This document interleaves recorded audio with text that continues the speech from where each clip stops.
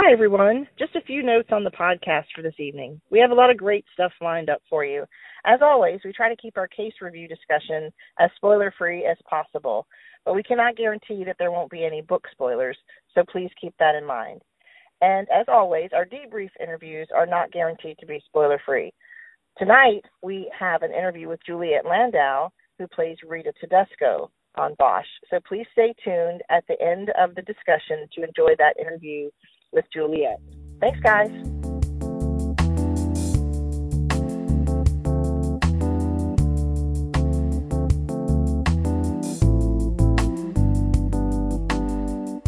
Hello, everybody. Welcome back to another episode of the Everybody Counts podcast. We've got some special guests on the podcast tonight. We have a guest co-host, Anne, who has joined us before on the book club episode we did with Mitzi Roberts. So welcome back, Anne. Thanks for having me, Tracy. All right. And then we have the writer of the episode that we're going to talk about tonight, Shaz Bennett. Welcome, Shaz. Thanks so much. So the episode we're going to discuss, we're going to get right into our case review, is The Space Between the Stars. It's episode 506 from Bosch, season 5. Now, right out of the gate, Shaz, we do have a question because you have the writing credit for this episode.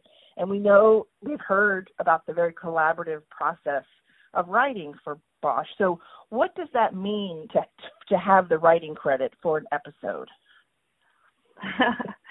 Well, for me, it means everything. Just only because I say that because I started as a fan of the show first, and then, I came on to the show. My friend Elle Johnson, who was one of the executive producers, brought me over, and I started as a script coordinator, and then kind of moved my way up, and I'm a huge fan of Michael Connelly and Eric Overmyer and Dan Pine, so just getting a writing credit on a show like this is always a huge success story for me.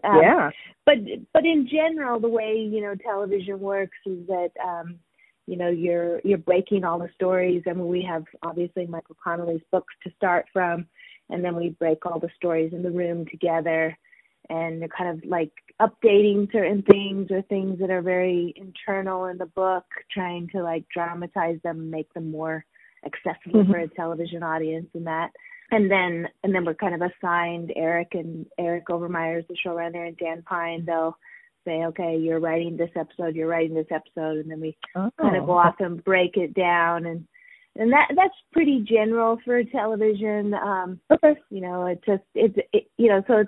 It is a super, super collaborative art form, television. I also direct, and so I love television because it's so, you don't have to come up with every idea on your own. Which is a lot harder when you're just sitting in front of your computer alone.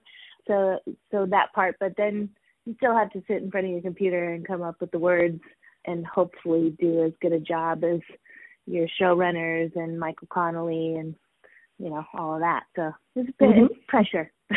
Okay. Well, it sounds like a really big job to me, and you do it well. It seems like so many pieces to hold together. So let's get into some of those pieces because, as usual, this episode of Bosch is just packed with so many storylines. Some we pick up from past episodes. We might not hear about one storyline for an episode, but then it comes back up. It's a huge, fascinating puzzle. We're trying to keep up with all the pieces. So we start out with the Rita and Preston Borders reunion there at the prison.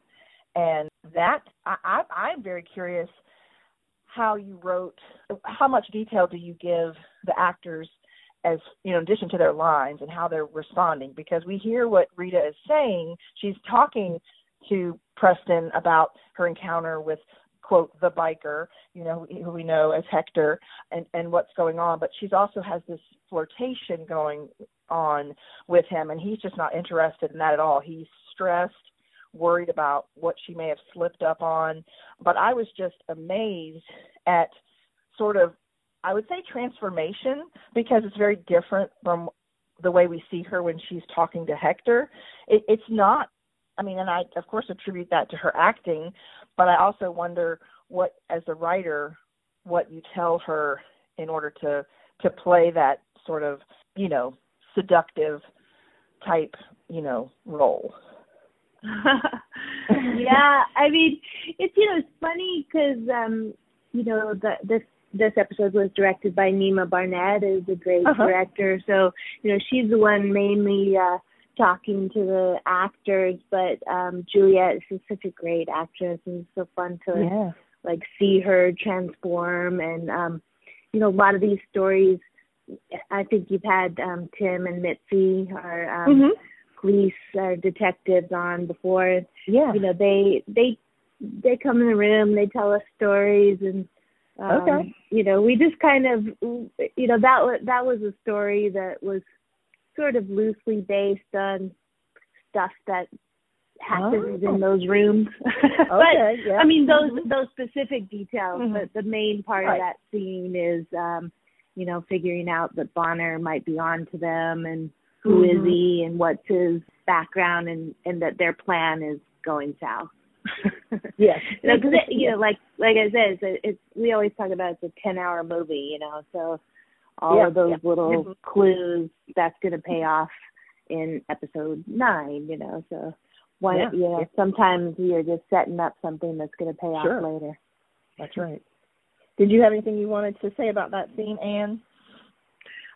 Just that Rita has a very dark side, apparently, because I don't think that you have a 16-year relationship with someone who's a murderer without having some darkness in you that, and I think we see a little bit of that in the flirtation and whatnot. It was really kind of made my skin crawl just a little. Okay. Yeah, it's a specific type of person that decides to marry a serial killer. Sure. And we talked to her. She's actually going to be her interview will be on the podcast this week. And I talked to her about all the research that she did for the part and real stories of this kind of thing, just like you were talking about, Chaz. So, it was just, we had seen her, a few times so far in the episode, with her hair pulled back and just sort of almost mousy, kind of. And then it was just like, whoa, it was so, I mean, it played out. It's fun to see Juliet bring that to life. And that was one of the court stenographer was just kind of interesting. That was something that Tim and Mitzi talked about, is that they're the people that are in contact with serial killers the longest all the time during their trials, So, right. They know them better, than most. Well, we do see Hector doing a lot of surveillance in this episode. He's not trying to ask Rita for money in this episode. He's behind the scenes watching, and he also finds out about Terry Spencer's financial troubles and the courier, and that we think had to do with the transfer of the DNA. I would like to point out that I don't know if it was anyone's decision, but I think Ryan Hurst looks very handsome in his glasses. When he put the glasses on in this episode, when he was doing the photos and everything, I thought that was a good choice. I don't know if he wears glasses in real life, but great. He wore them well. He wore them well. It's hard to make Ryan Hurst look bad no matter what. But I agree. That's true. That's true. But he looked. He looked legit. Doing that surveillance. With the camera and the expressions on his face and stuff. It was really engaging. You wanted to find out what he was finding out. So some of the big stuff that he uncovers, of course, is he finds Rita talking to who we find out is Kathy, who we saw in a prior episode in the courthouse when Bosch confronts Cronin, and she's like, "Oh, I'll go get the security or whatever." And we find out that she was Lance Cronin's mistress, and now his wife, and so she's tied into all this as well. The group, we're finding out more of the characters involved in this scheme. Anything you wanted to tell us about all this surveillance, these scenes, Shaz? Yeah. Surveillance is hard. You know, we talked a lot about French Connection and just trying to make that feel like you're following, and but you know, there's a lot of story beats that happen in those surveillance shots. So and there's this surveillance of Kathy and Rita, but then there's the surveillance of Jerry Edgar and Bosch, and you know, there was a lot of surveillance. So. But I think like it was fun to like shoot, because it's ultimately you're just trying to. That is a lot of cop work. It's a lot of waiting and watching. And trying to figure out. It's not, you know, a lot of shows. It's just like, oh, you watch 1 second, and when you talk to Tim and Mitzi, you know, it's weeks and weeks, and sometimes years and years. So.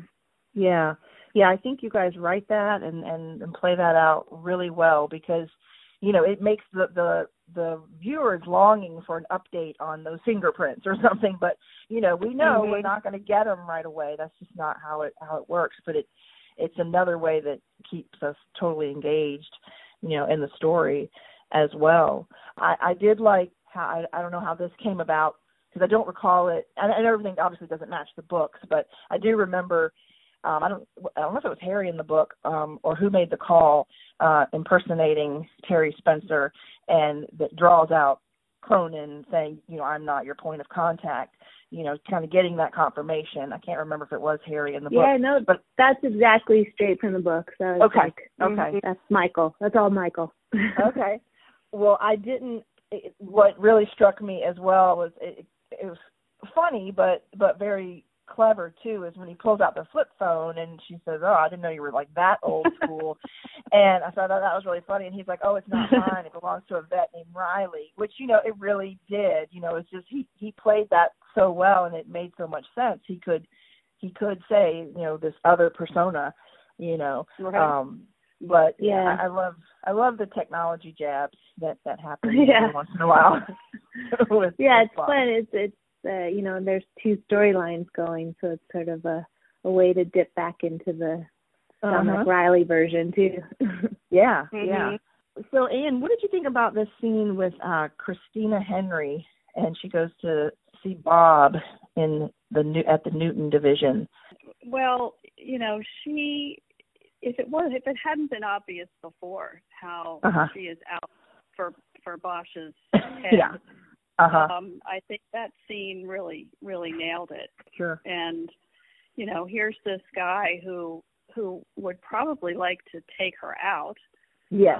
Who's trying to be diplomatic with her and suggest that, well, yes, maybe Bosch didn't have her back, but that doesn't mean that he did this.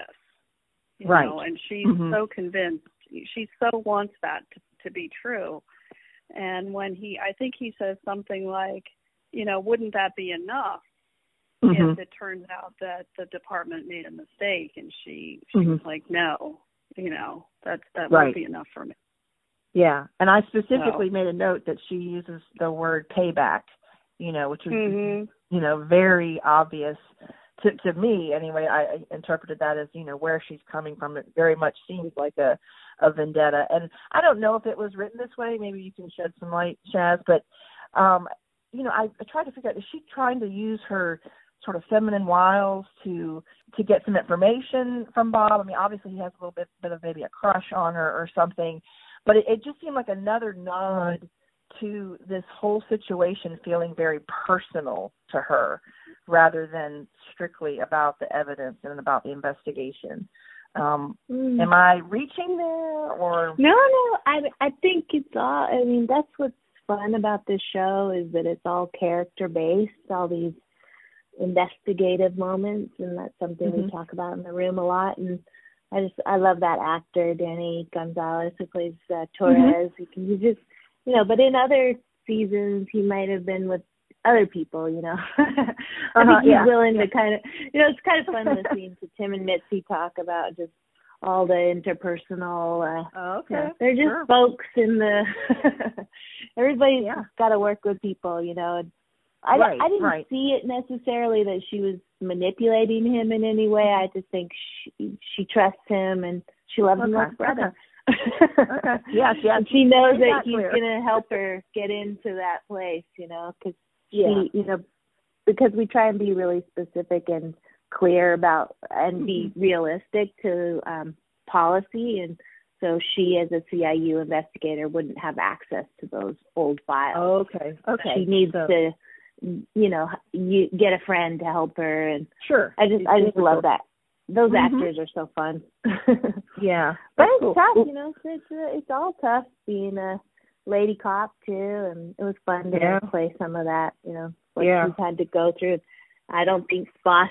I don't think she might have taken it personal, but I don't think he did anything wrong. I just think he didn't back her, maybe, or not. We don't even really go. Yeah. It's still kind of vague, but somehow he didn't seem to stand up for her in some type of work situation. I think it kind of goes to that whole situation where she thought that her personal relationship with Bosch was going to help her career. And it didn't work out that way. And that's because Bosch he's just such a professional in terms of the work, that he completely separates. If you go back a few seasons, like to his, I guess it was the first, with Brasher. With Brasher, and how, she, again, this is a case of she thought her personal relationship with him was going to save her from disciplinary action, and he just wasn't having it. Yeah. So, his line is that's Bosch. His line is not always where everyone else's is, but he does have a line. It might be a little further out or a different place, but he does have a line that he's not going to cross. So it's kind of a wiggly line a little bit. There's definitely still a line there. Yeah. Exactly.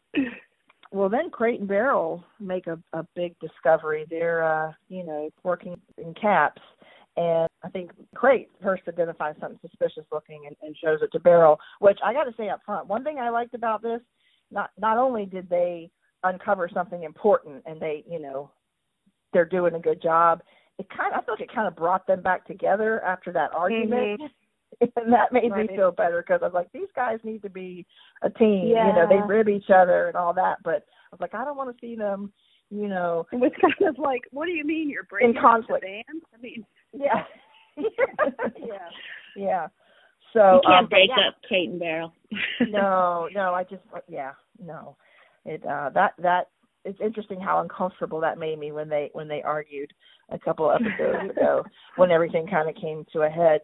So they come together and see these stats that look suspicious. Everything is sort of downgraded with language that's less severe, and I guess that's called juking the stats. Were you familiar with this term, Shaz, or did you get some education on that? I think that might have been a Eric Overmyer embellishment, but I love that phrase. I mean, I think that we talk. Again, like I say, we talk to our advisors. We try and be realistic, and there was a that's happened before where it's important to keep the stats low, and then of course we're writers, so yeah. I'm a like I said, I was a fan first, and I'm a huge fan of old film noirs, and I love that phrase, juking the stats. It feels so perfect. It's very colorful, and I don't think I wrote that one, but I like it. You'll use it.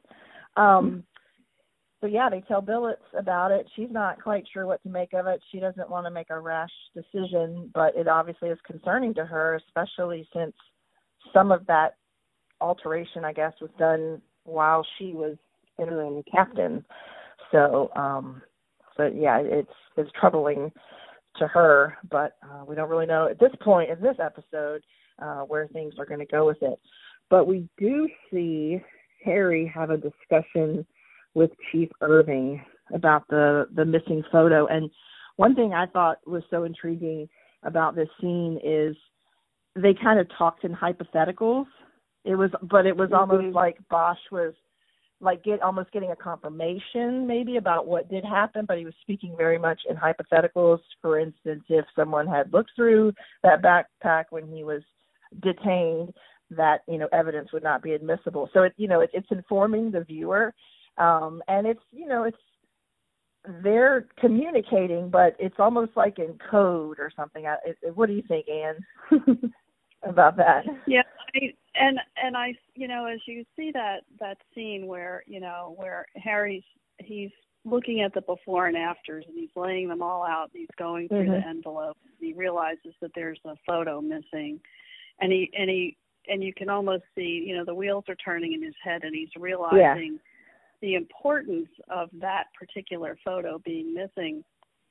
And as he sits and talks with Irving, I'm starting to get the feeling that he's starting to wonder if somehow he hasn't been used.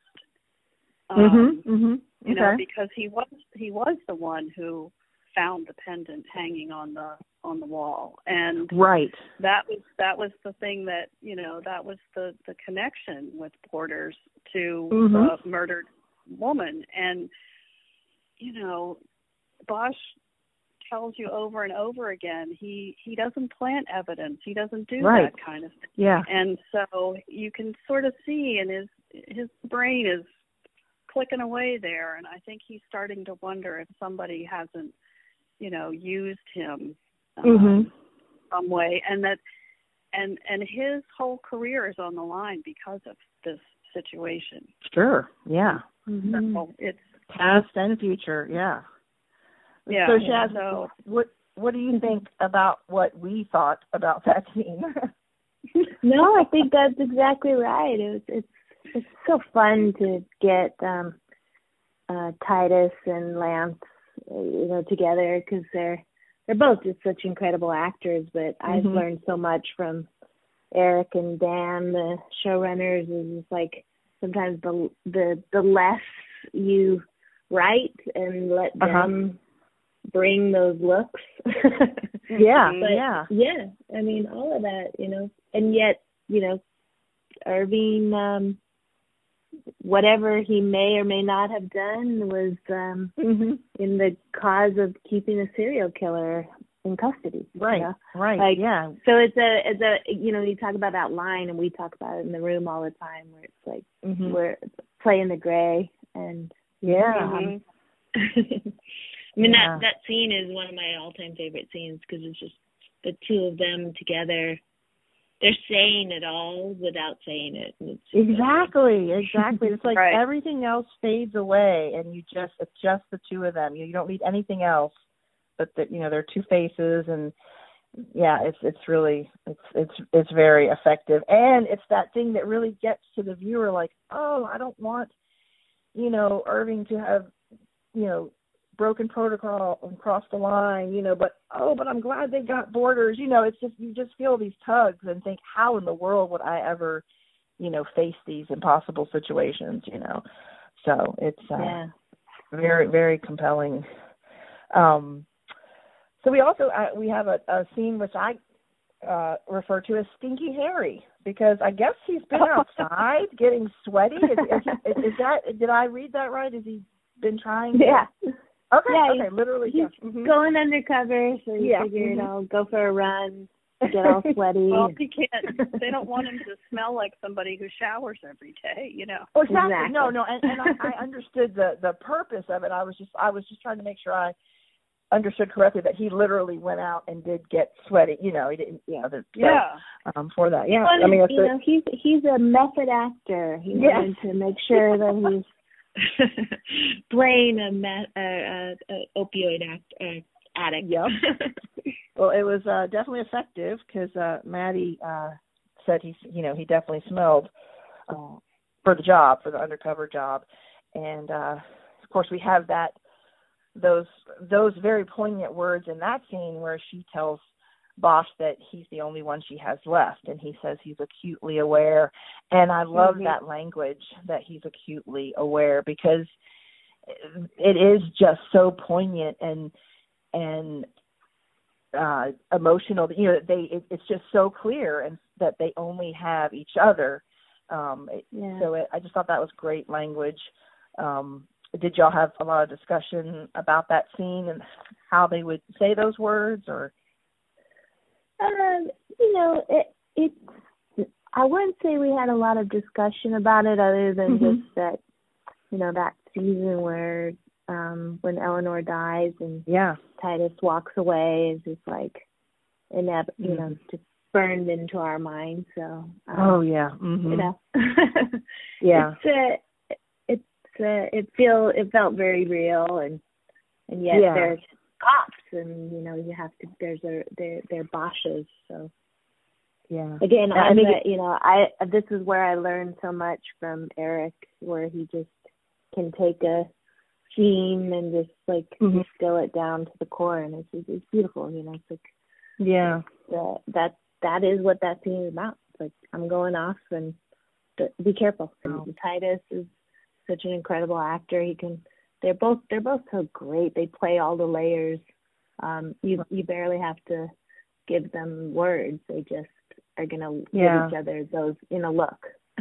Yep. And I can't imagine like doing that as a cop's daughter and saying, wow.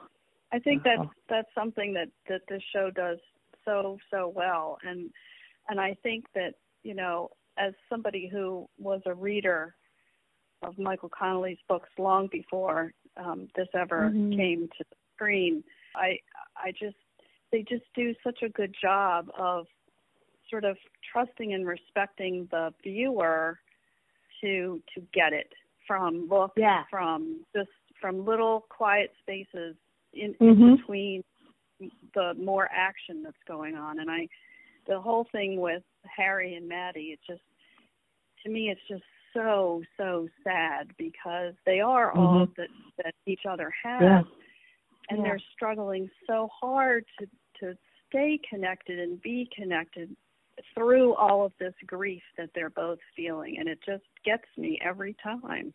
Yeah, they're so good. Oh my gosh, both those actors are so amazing. Just the pauses that after they say those words, and I think there's sort of a brief pause, and it just brings up all that emotion from the loss of Eleanor again. It just, like, that kind of fills the space of them not talking. We're all aware of how painful, you know, that was, and it didn't take many words, but it just really brought that back to us all. Yeah. So well done. It's fun. It's fun. Oh, thanks. Well, I barely, you know, that's the thing that's so great about writing on the show, is you really have to just put a few things on the paper, and the actors and the directors are going to bring it, and then Eric and Dan will make it better. I found this next scene interesting, where the chief talks to Captain Sarah McCurdy, and we saw her last season giving him social media intel about Desiree Zealy, and now she's here pulling clips and video about a prior interaction between Officer Robson and Vasquez, who he shot and killed that night. And they're trying to figure out, was everything done properly or not. Anne has a really good question that I think kind of relates to this level of detail that you guys keep up with, bringing characters back from prior seasons and just keeping the threads. Did you want to ask that question, Anne? And I've said this, you know, that I sometimes can't believe that it's still only 10 episodes, and yet there's so much going on. And, you know, even just in this one episode, you know, all these different threads, and it's moving, but it doesn't feel like it's moving as fast as it is. I don't know if that makes sense, but but it's hard. It's fun and hard to write that too, because you want to make sure that folks are still tuning in, but you also want to extend it all the way to 10 hours. Right. I think that's again, I have to give just credit to the other writers and Eric Overmyer and Michael Connelly, where there's so much content to all of it. You read any of Michael's books and there's he goes through all of the politics of the police and all of the DA, and they're so layered. So but in many ways I think that the show, it picks up some of the literary feel of Michael's books, because Michael doesn't just carry one story through continuously.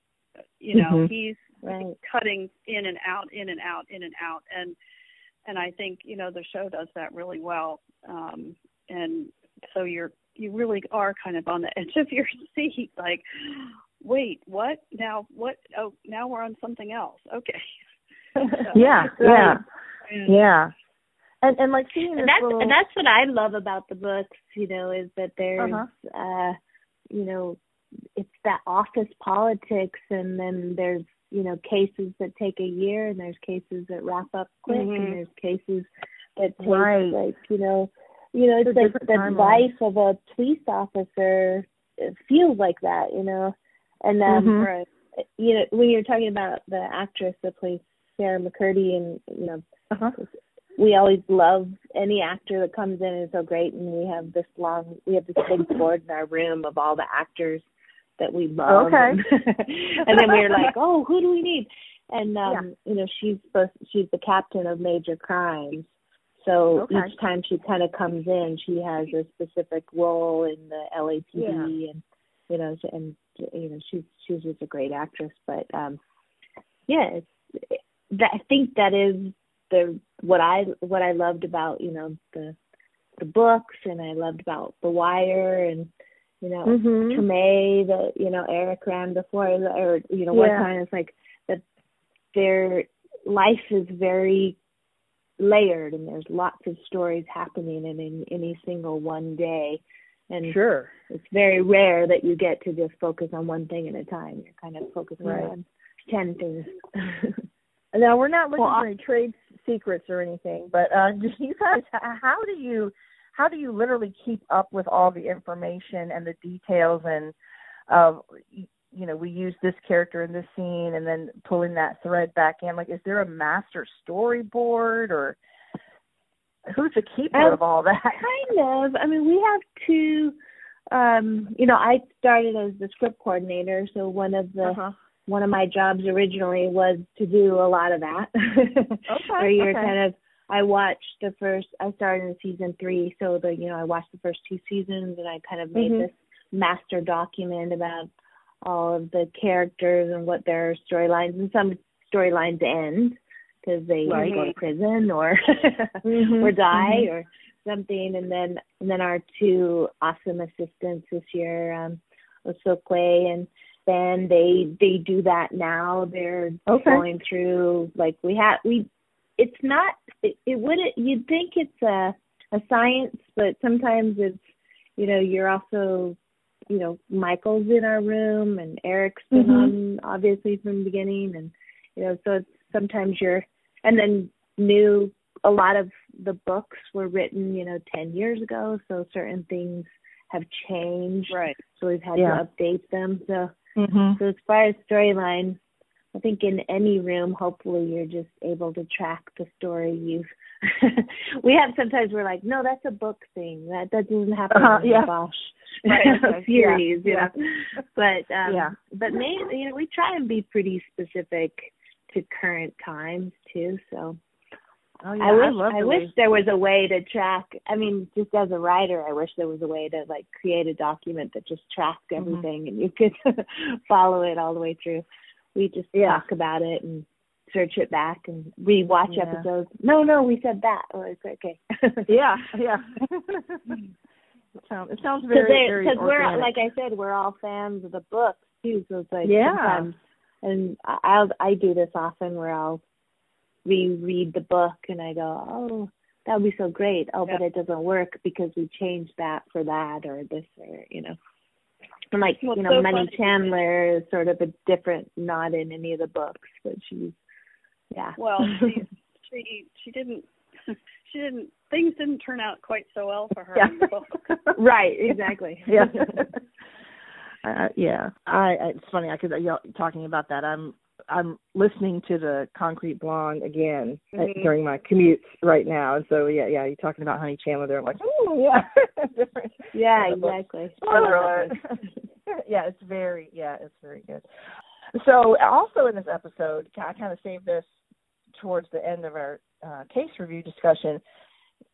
You set up basically the scenario where everything is going to go off the rails for Harry's undercover mission, or at least it looks that way at this point in the story, because he gets that call. They're going to give him a trial run with this, pill mill, quid pro quo. Let's see what you got.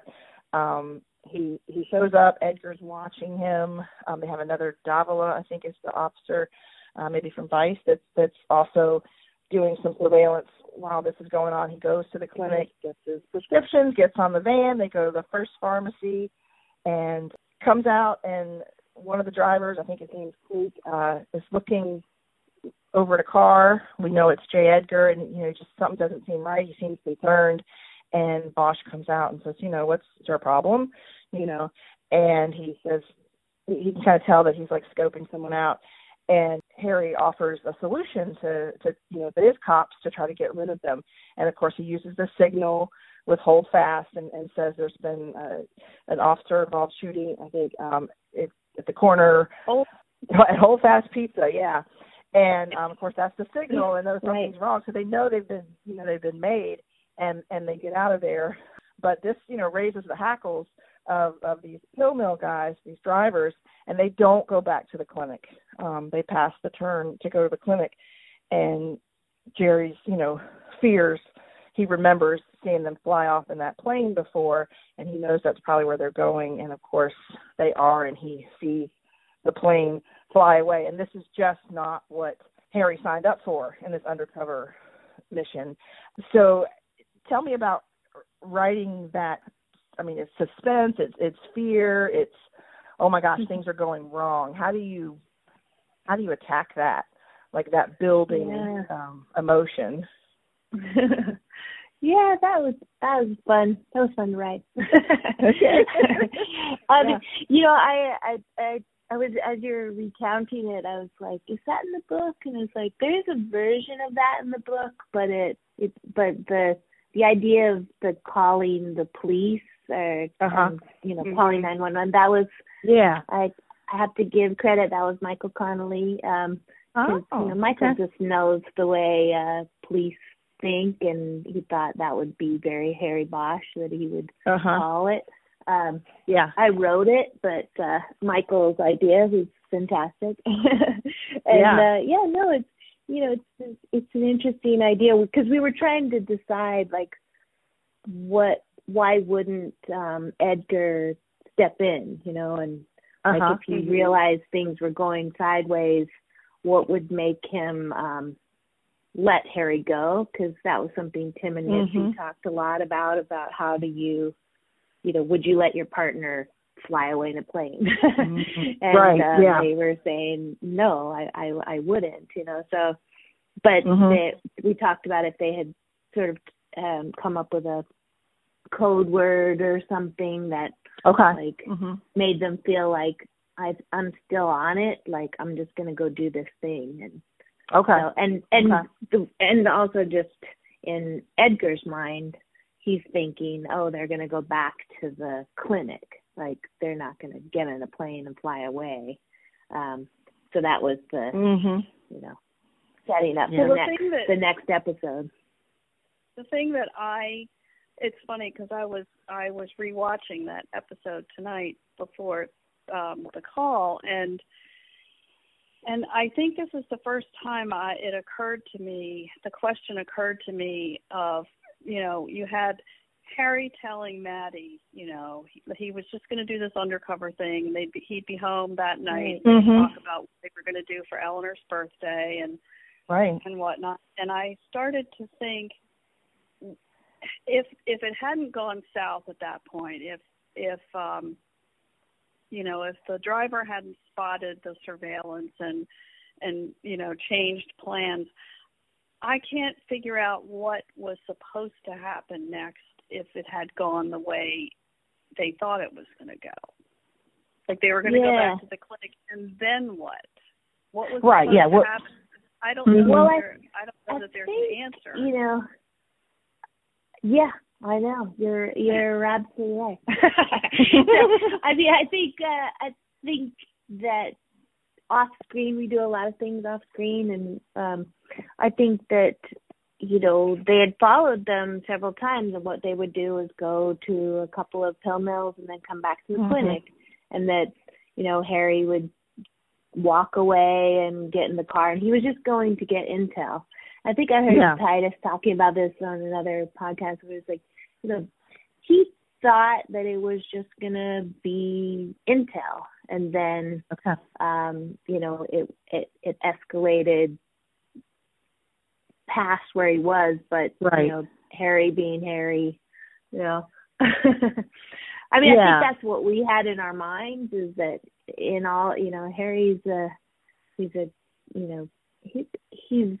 a maverick, but he's not reckless. He thought, and that was why Michael thought that he just wanted them to back away for a minute. They'd been spotted. Just give me 10 minutes to get back to the clinic, and then we'll regroup. And then they come back to the clinic, and they're not there. Yeah. So, well, now it's gone to the other place.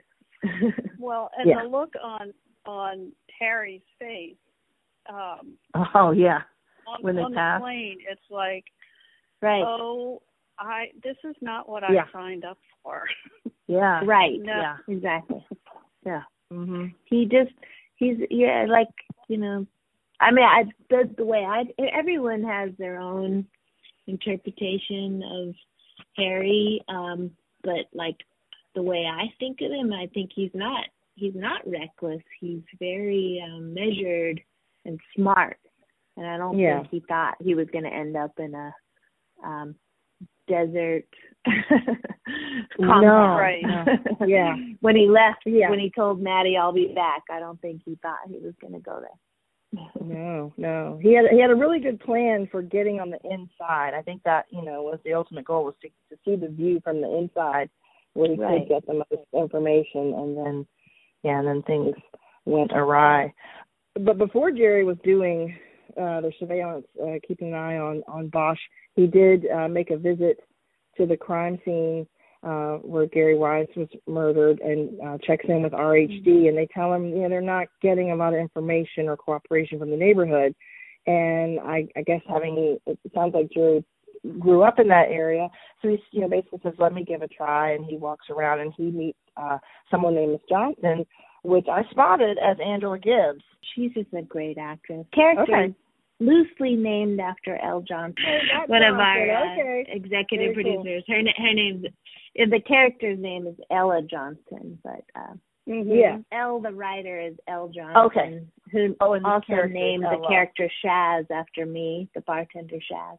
Right. So it was my way of giving back, but Elle is, Elle, the writer and EP, an incredible person, dear friend, mentor. She is kind of that woman in her neighborhood, and she would often talk about it, where she's like, she kind of knows a little bit about everything that's going on, and she's, so I wrote the character sort of based on that, knowing that maybe Jerry would know that, and he sees her down the way, and he goes to talk to her, and she has that beautiful garden. She's just like, she's such a great. But then Angela's is an incredible actress. Yeah, love her. Okay, I think she has some directing to her credit, but I'll have to double check. But I know she's Marla Gibbs. Marla Gibbs, yeah. Her, so I think that's just really the director of this episode knew her. Yeah. Oh, okay. Amazing. Okay. Very, very cool.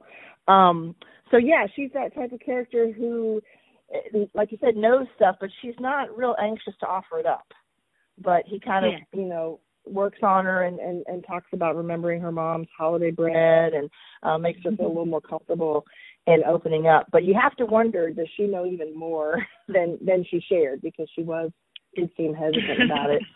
But I thought that was a really neat scene. Yeah. The way I don't know. I don't know if she knows more. Yeah, and I think the other thing that to me sort of came through in that scene was, when Jerry asks her, tells her about, the holiday bread and whatnot, you realize that this isn't just work for Jerry. It feels very personal. Yeah, That there's, that he has the background and he has sort of an investment, and he kind of knows the culture and the sort of the flavor of what's going on, and he does, he just feels so guilty, I think, about Gary's death. Mm-hmm. I love that scene. I think it's beautifully directed. I think what ultimately he learns is knowing the people, knowing her, knowing that she says no, he wasn't involved. He was running for his life. Yeah, he was scared. Mm-hmm. Yeah, like that's the clue that she had. Maybe he has to pull her out, but ultimately what she says is, no, that guy, he didn't shoot anybody. He was running for his life. Yeah, right. And that starts to flip the narrative on its end. It's like, wait, maybe we're going down the wrong path here. Yeah, it was very subtle and not terribly dramatic, but you're like, oh, it's a kind of an aha moment. Very well played.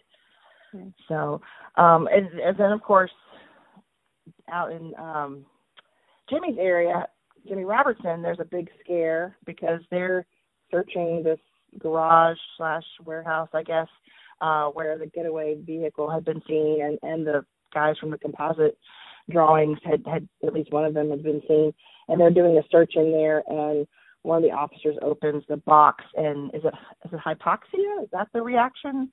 But you can't breathe, basically. And it turns out there was some fentanyl in there, which obviously can be very potent and very dangerous. So Jimmy has to act fast, but it's a good reminder that he is a veteran, and he's on it and manages the situation. And thankfully that officer survives. But that's another big clue that there's more going on with these guys than just the oxy. Yeah. So story's so sad. Yeah, absolutely. That was a big scare. It was like all they're searching, and then all of a sudden, boom. It's very scary to see how fast that affected her. So I was glad that you guys wrote in the fact that it was okay.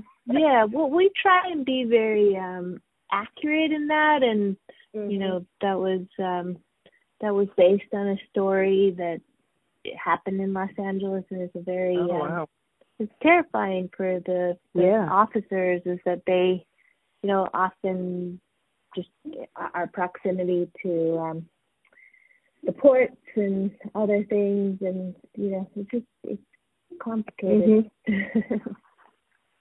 Well, Jimmy also buys some drinks for Crate and Barrel. I think they're at Bordner's, and he treats them to some drinks, and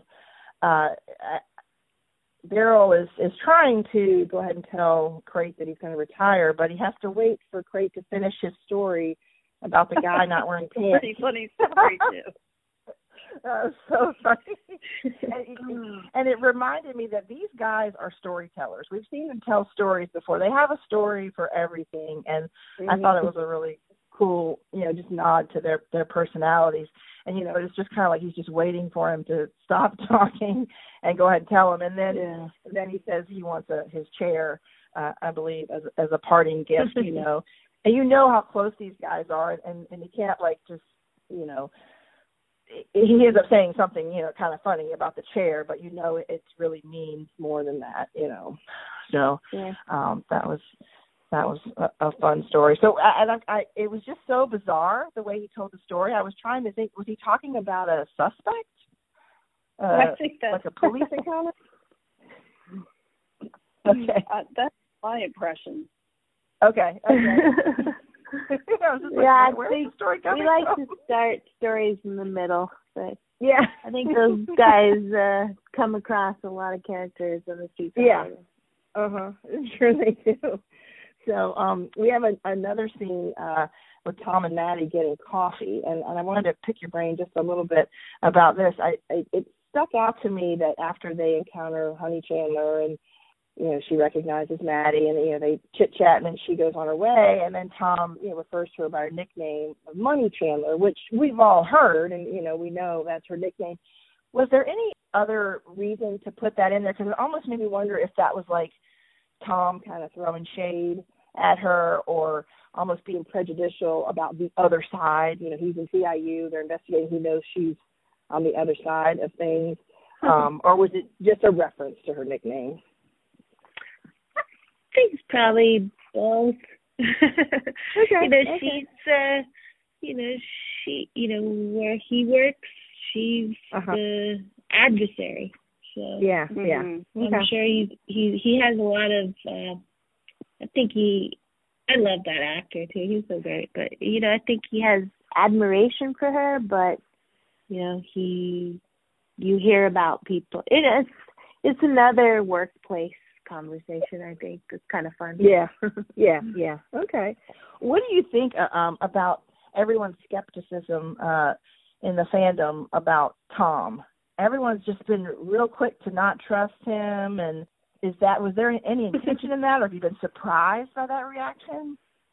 To be honest, I don't get it, because I think he's such a good guy, and he's he's so sweet. He might be a little too sweet for a Bosch, but he's a really good person. I think I really like that actor too. They were really cute together. They were just cute. I mean, she's 19 years old in this episode. 20. So it's like he's not going to be her boyfriend forever. He's just like, but for right now, for me, I think for me, I think the Tom thing, I think there's just such a level of awkwardness between them. Yeah. That just it's just sort of sets my teeth on edge a little bit. It's just like he's trying, and she's just not, like, she's thinking about it, like in that scene where she's like, okay, yes, I will go to the party. It's It's so funny to me, because I just look at it so differently. But again, like you write something, you work on it for a year, and you just hope that people like it. And I love how invested folks are. Because I just think that he's so sweet, and they're 19. Like, when I was 19, I was a mess. I was so awkward. And it's kind of funny to see Bosch deal with that, and like, fight how to like deal with his daughter, and it's just so sweet. I just think they're adorable. Well, I was surprised. I have no idea where they're going, but I just think they were so sweet together. I was kind of surprised. Well, I wanted to know more about the boyfriend in college. Harry says, don't you have a boyfriend? A boyfriend, not a husband. Yeah. I was listening. I mean, like I said, I listened to your podcast, and I loved that conversation before, where I was just like, oh, it's so cute. Like, I love that you listen to the lines as a writer. That means so much. Absolutely. She's still coming out. She's still figuring out who she is. She's gone through a very traumatic, the death of her mother. She's just like, Dad, back off. Right. Let's not go there right now. I was so surprised at some of the backlash, because I if anything, I thought he's trying really hard. He's trying to impress her, but there is that awkwardness, at that age, new relationships, and trying, especially in a work setting and stuff like that. But I never. And he's investigating her dad. Well, true. Yeah. Right. That too. Yeah, and so very complicated. That does bring a little bit level of suspicion, but mostly I was just like, oh, it's kind of cute. You know, he's trying so hard, and she's just kind of like, and I think we're all protective of Maddie too. Yeah, we're like, don't you tell her how to use the copier. She's smart. She knows. You know, I think there's a bit of that too. I think that's part of it. I hear you. Yeah. Yeah. So we're like, Maddie can handle this, or she doesn't need you to, you know. But yeah, it is funny how people get certain impressions. I love it so much. And I just love that actor. He's such a sweetheart. So I think I love. Yeah. I'm such a romantic. I'm probably the totally wrong person to write on a cop show. But No. You have more than one writing credit to your name this season, I have noticed. So you're doing just fine. Absolutely wonderful. But speaking of fan passions, we do have to just briefly get your weigh in on the Save the Merce campaign and the Bosch Stash campaign. So we have a writer on the podcast. So we've got to get a little bit of that's so funny. the temperature on these. So any thoughts on first of all, I just love DeJuan Johnson that started this Save the Merce fan.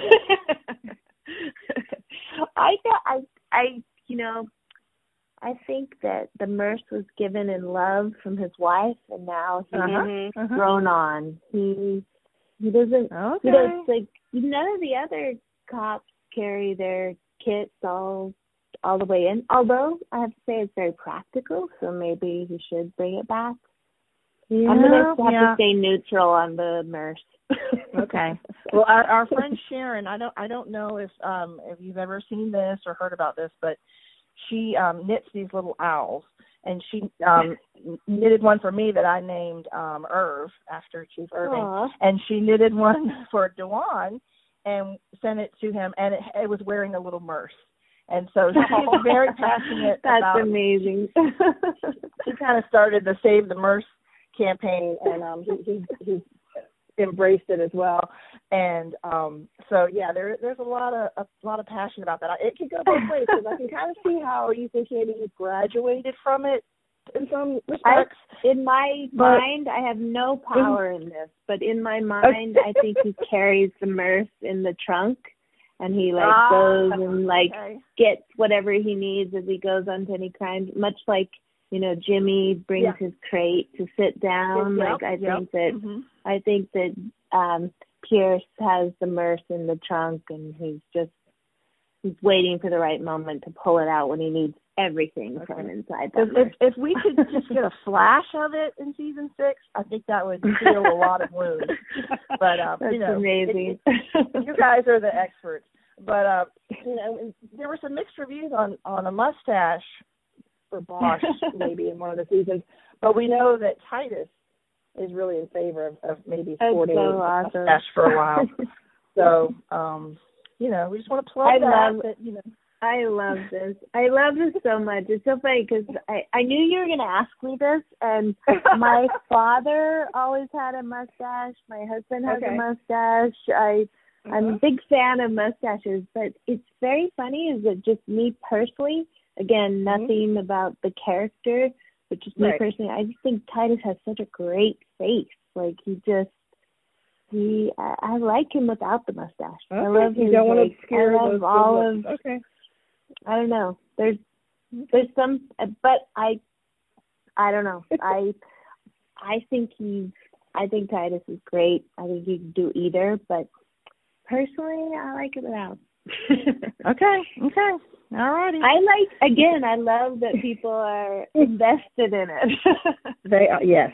It's the passion is a good thing. We have what we call our interrogation room, and we ask a question of one another. So I don't know if you prepared a question, Anne, and that's okay if you didn't. We don't have to have more than one. But I did want to ask you, Anne, as a fellow viewer, when Harry does step in and make the call to 911, did that make you nervous right away for him?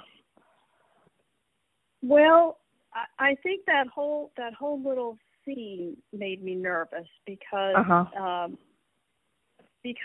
but then I decided that the driver wasn't really smart enough to figure out that the reason Harry Dominic Riley knew all this stuff is because, you know, he wasn't really Dominic Riley. So I relaxed a little bit there, but the driver was so trusting, like, yeah, well, okay, how did you know that would work? Yeah. You know, like, do you ever watch TV? He didn't. I mean, you know. Yeah.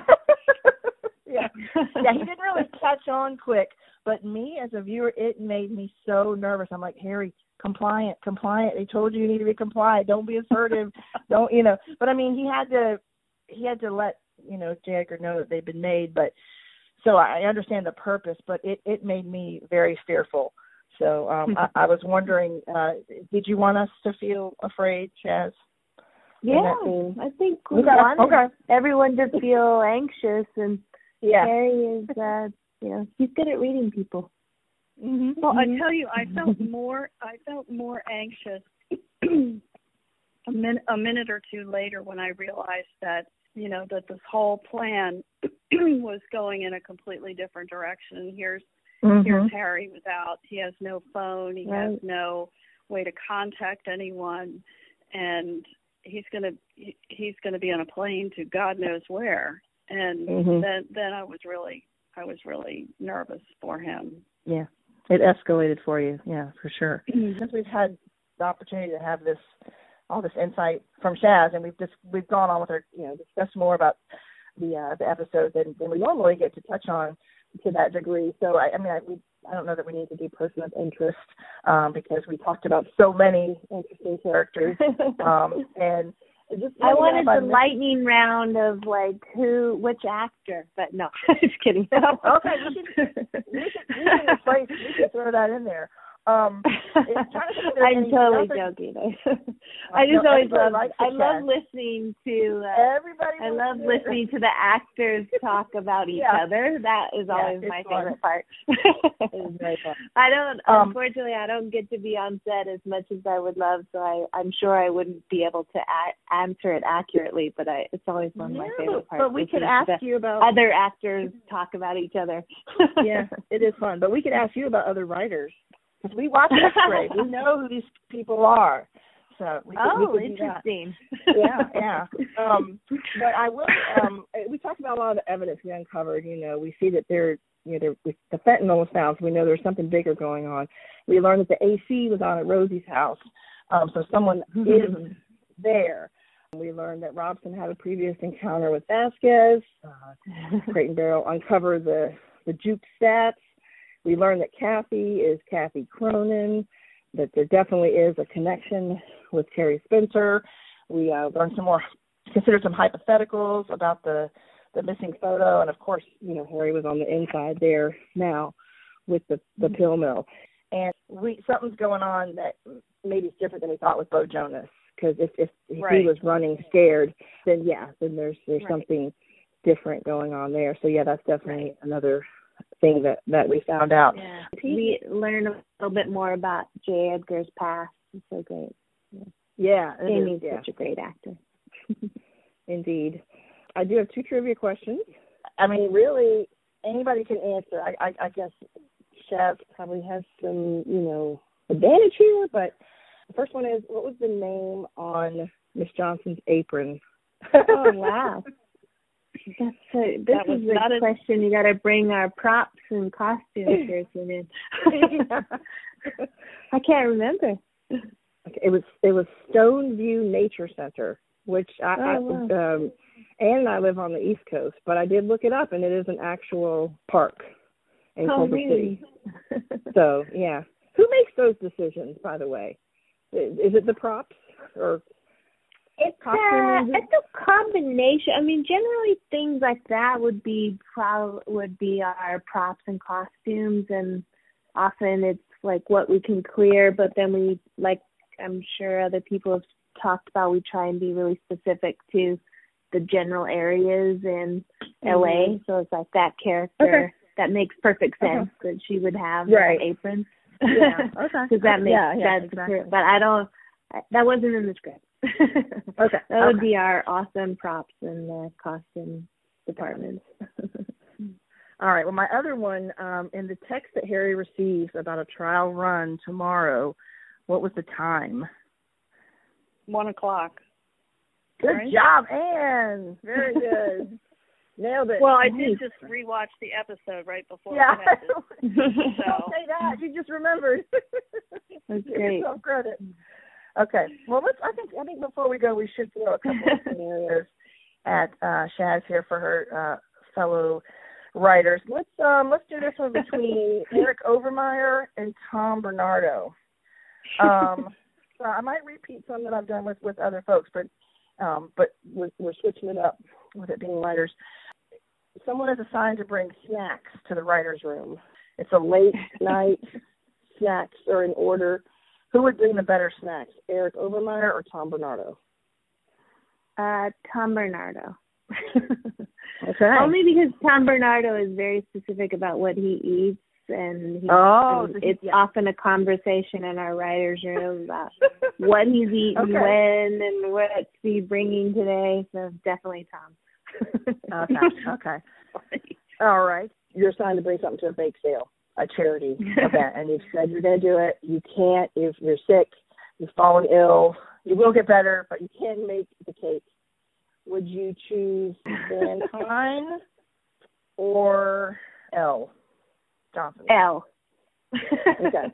Elle is actually an incredible cook. Like Elle would bring, and if she didn't make it, she would buy it at the best bake store ever.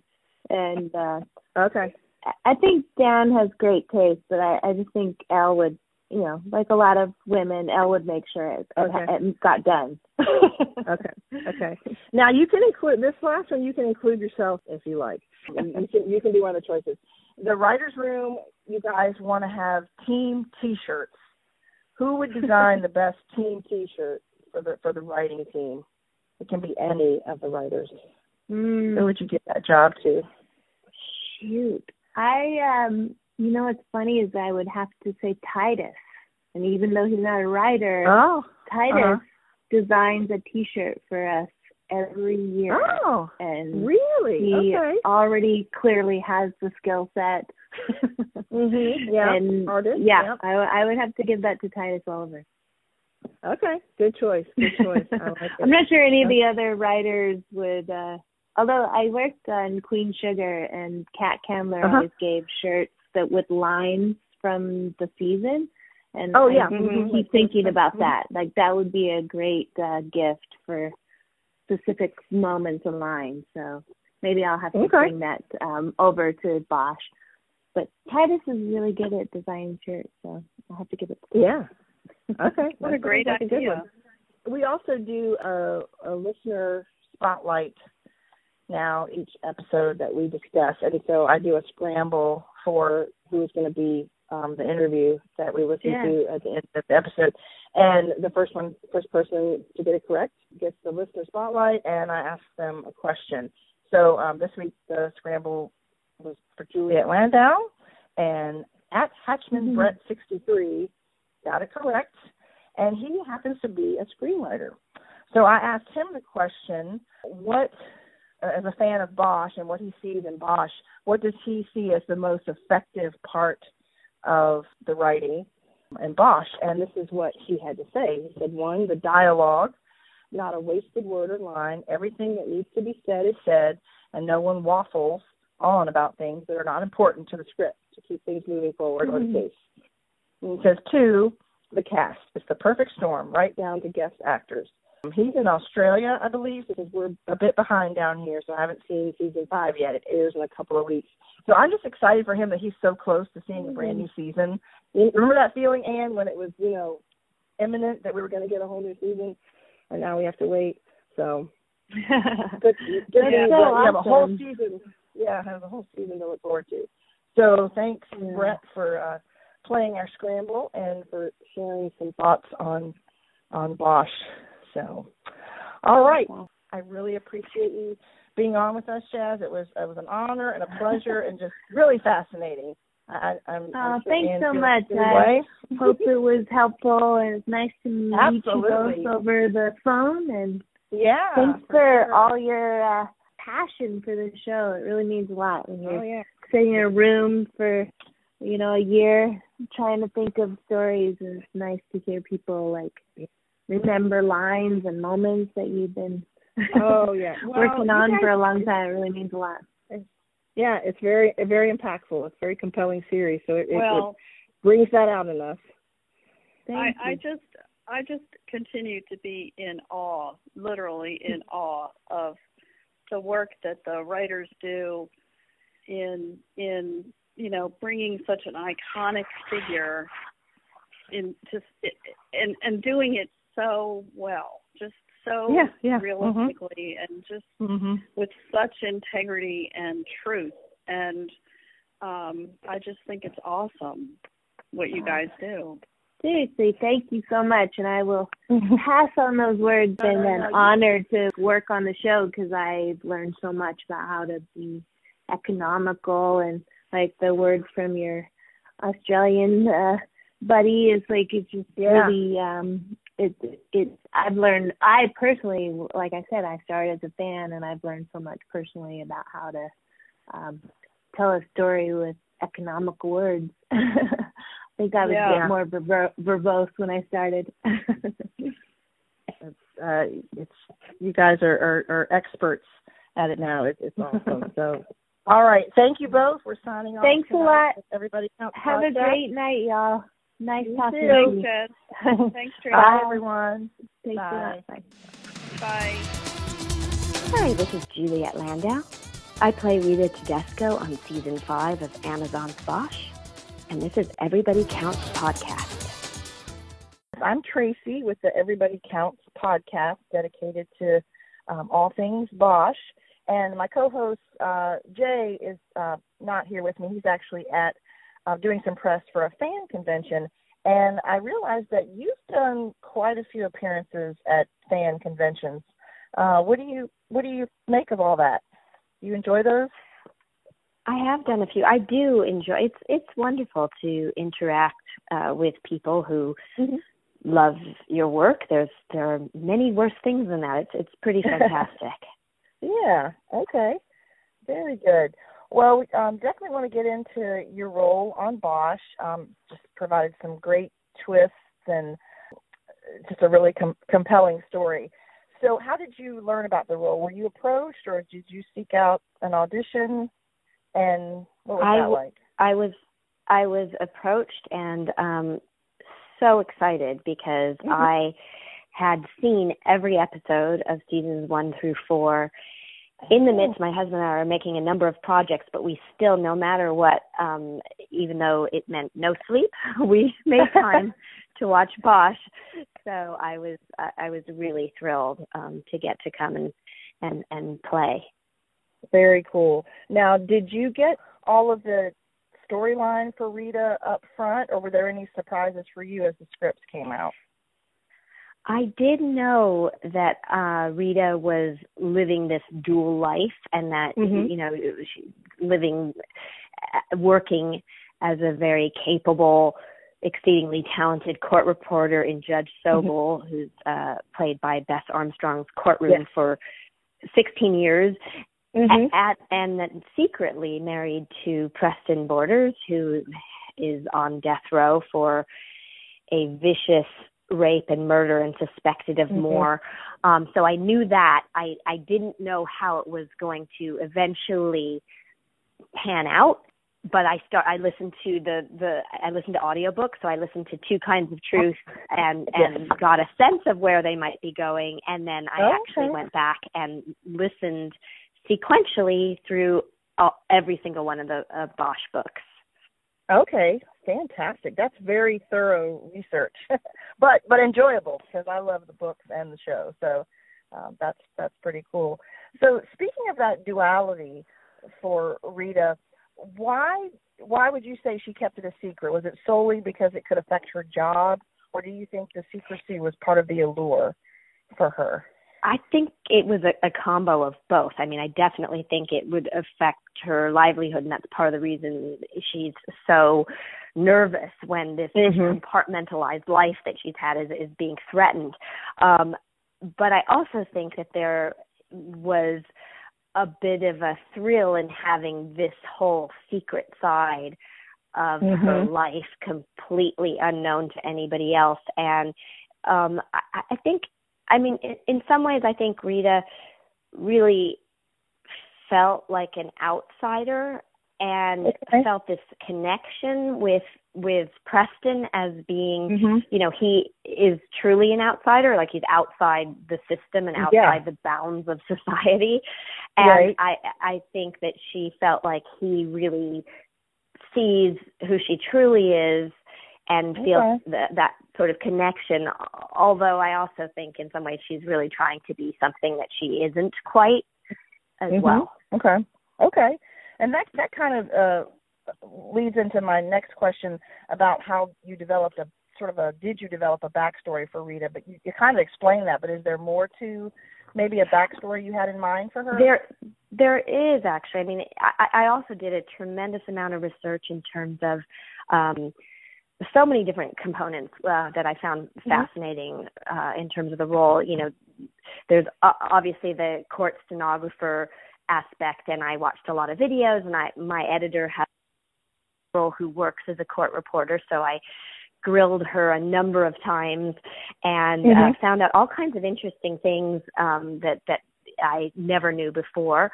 And then I also did a lot of research on the women who are married to men on death row. Okay. And there's quite a number of documentaries. There's a series called Death Row Dates that I found interesting.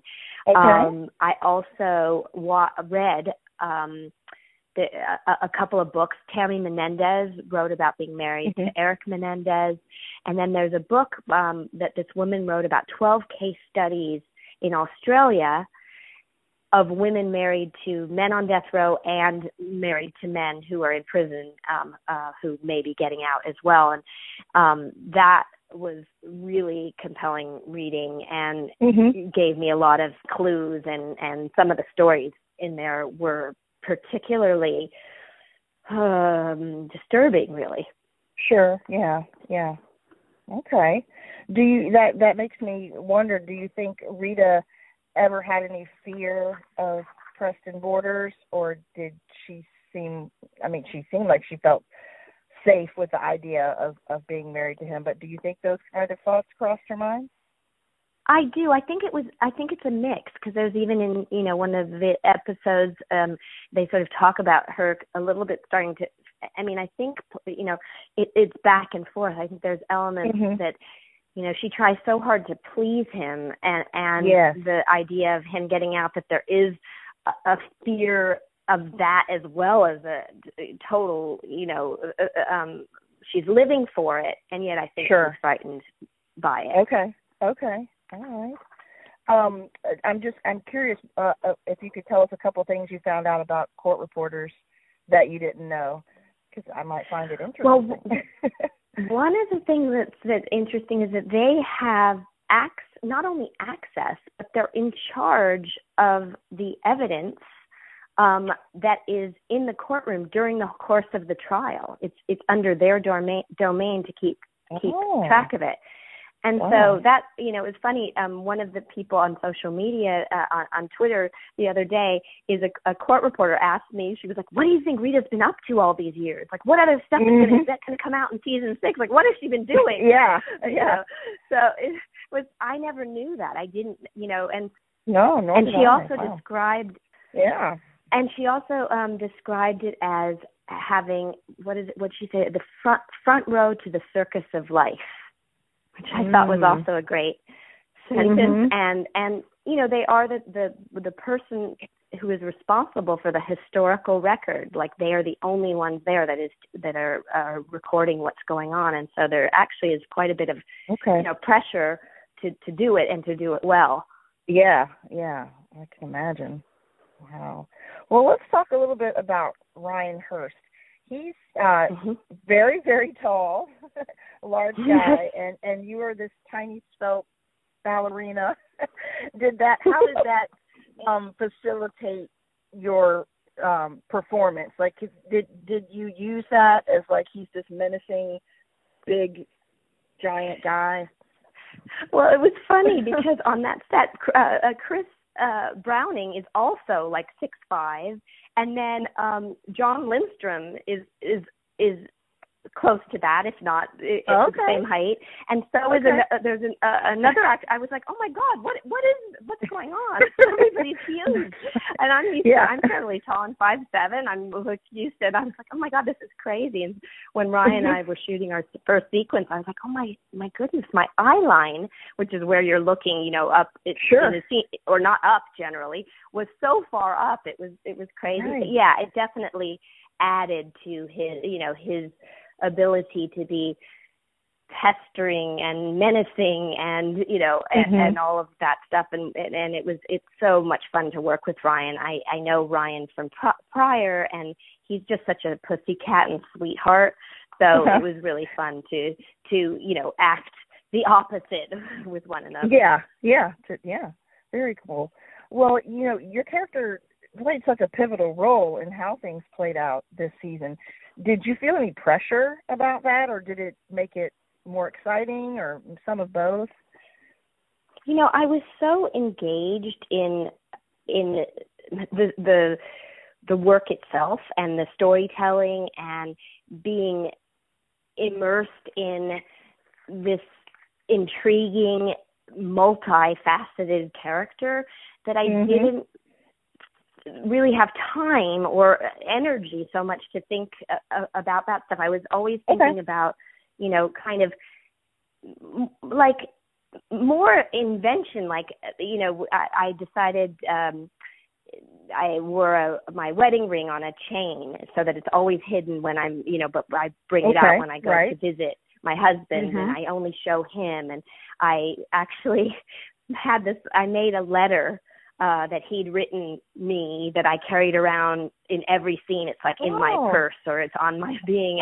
And I actually drew pictures on it because a lot of prison, they have time and they write these love letters and they draw these images because they have time to woo in that way. And so when I'm clutching my bag, there's a reason, So it was just, it was sort of infinitely interesting to me. So I sort of just got invested in all of that. Yeah. Yeah, it sounds like you're very much immersed in the role. That's fascinating. Well, did you know any other actors prior? You said you knew Ryan, and you obviously knew the show. Had you worked with anyone else before? I know Avery Clyde, and I actually have known each other from the theater scene in Los Angeles. We've never worked together, but we've known each other. And I had worked with, she's a member of a theater company that Sam Anderson is the artistic director, and Sam and I worked on Angel together. So I knew Avery, and then I knew some of the crew as well, so that was fun. It's always fun to come and work with friends, so that's always amazing. But can I just say one other thing that was for me, like I didn't know Titus ahead of time, and I didn't know a number of the people, but I feel like they are such incredible and gracious and wonderful and amazing people that I feel like I've made lifelong friends. Oh, that's wonderful. And I see you've built up quite a friendship with Tim Lunabus. Yes. I guess you guys were in that one scene together, but it's just amazing the really great friendships that can form, through your work. So I've never heard anything bad about that cast. So it is just an unbelievably talented, incredible group of people, and it's how it should be, Well, and by the way, I love that's a great report. I love the name of your podcast because everybody counts or nobody counts. That's right, exactly. We definitely wanted to honor that and get different people's opinions and show that everybody's opinion counts as well. So, well, we always, I don't know if you've heard, but we always finish off our interviews with a fun game. We kind of just call it the game of who, because we give you a couple of choices of people and then just some silly scenarios, and you can pick who you think would be better in that scenario. So who'd be better in it? Well, yeah, our game is just a little silly game. So you're going to choose between Ryan Hurst and Chris Browning, the gentlemen themselves, not their characters that they play, just you guys. So we know you are proficient in ballet. So if you had to teach them ballet, who would be the better student, Ryan or Chris? I think Ryan. Okay. Any particular reason or just a gut feeling? Ryan actually has a super gentle side. I think he would he'd be able to learn it and be even with his massive size he'd be able to be sort of delicate. Moving. Okay. Well, the next scenario, you're having a party and you need to assign someone to make a playlist for the music. So who would you select to make that playlist, Ryan or Chris? I think Chris, you know, even on the show, he sort of played a rocker, right? Like back in the day, although I don't know if he was supposed to be the best rocker in the world. But so I think he'd make a good playlist because he'd put something fun together. Okay, very cool. Well, you know more than a little about playing a vampire. So if you were casting a show and needed to cast a vampire, who would you select, Ryan or Chris? Ooh, can I cast them both? Sure. There's no rules. You can do whatever you want. There's no rules. Yeah, let's cast them both as vampires. Okay. Yeah. Okay. I like that. Very cool. So, all right. Well, thank you so much. I appreciate that. Well, you were very generous with your time and all the interest. Hope you have a great evening, and thank you so much. You as well. Have a great weekend. Okay. Bye, Juliet. Okay. Take care. Bye.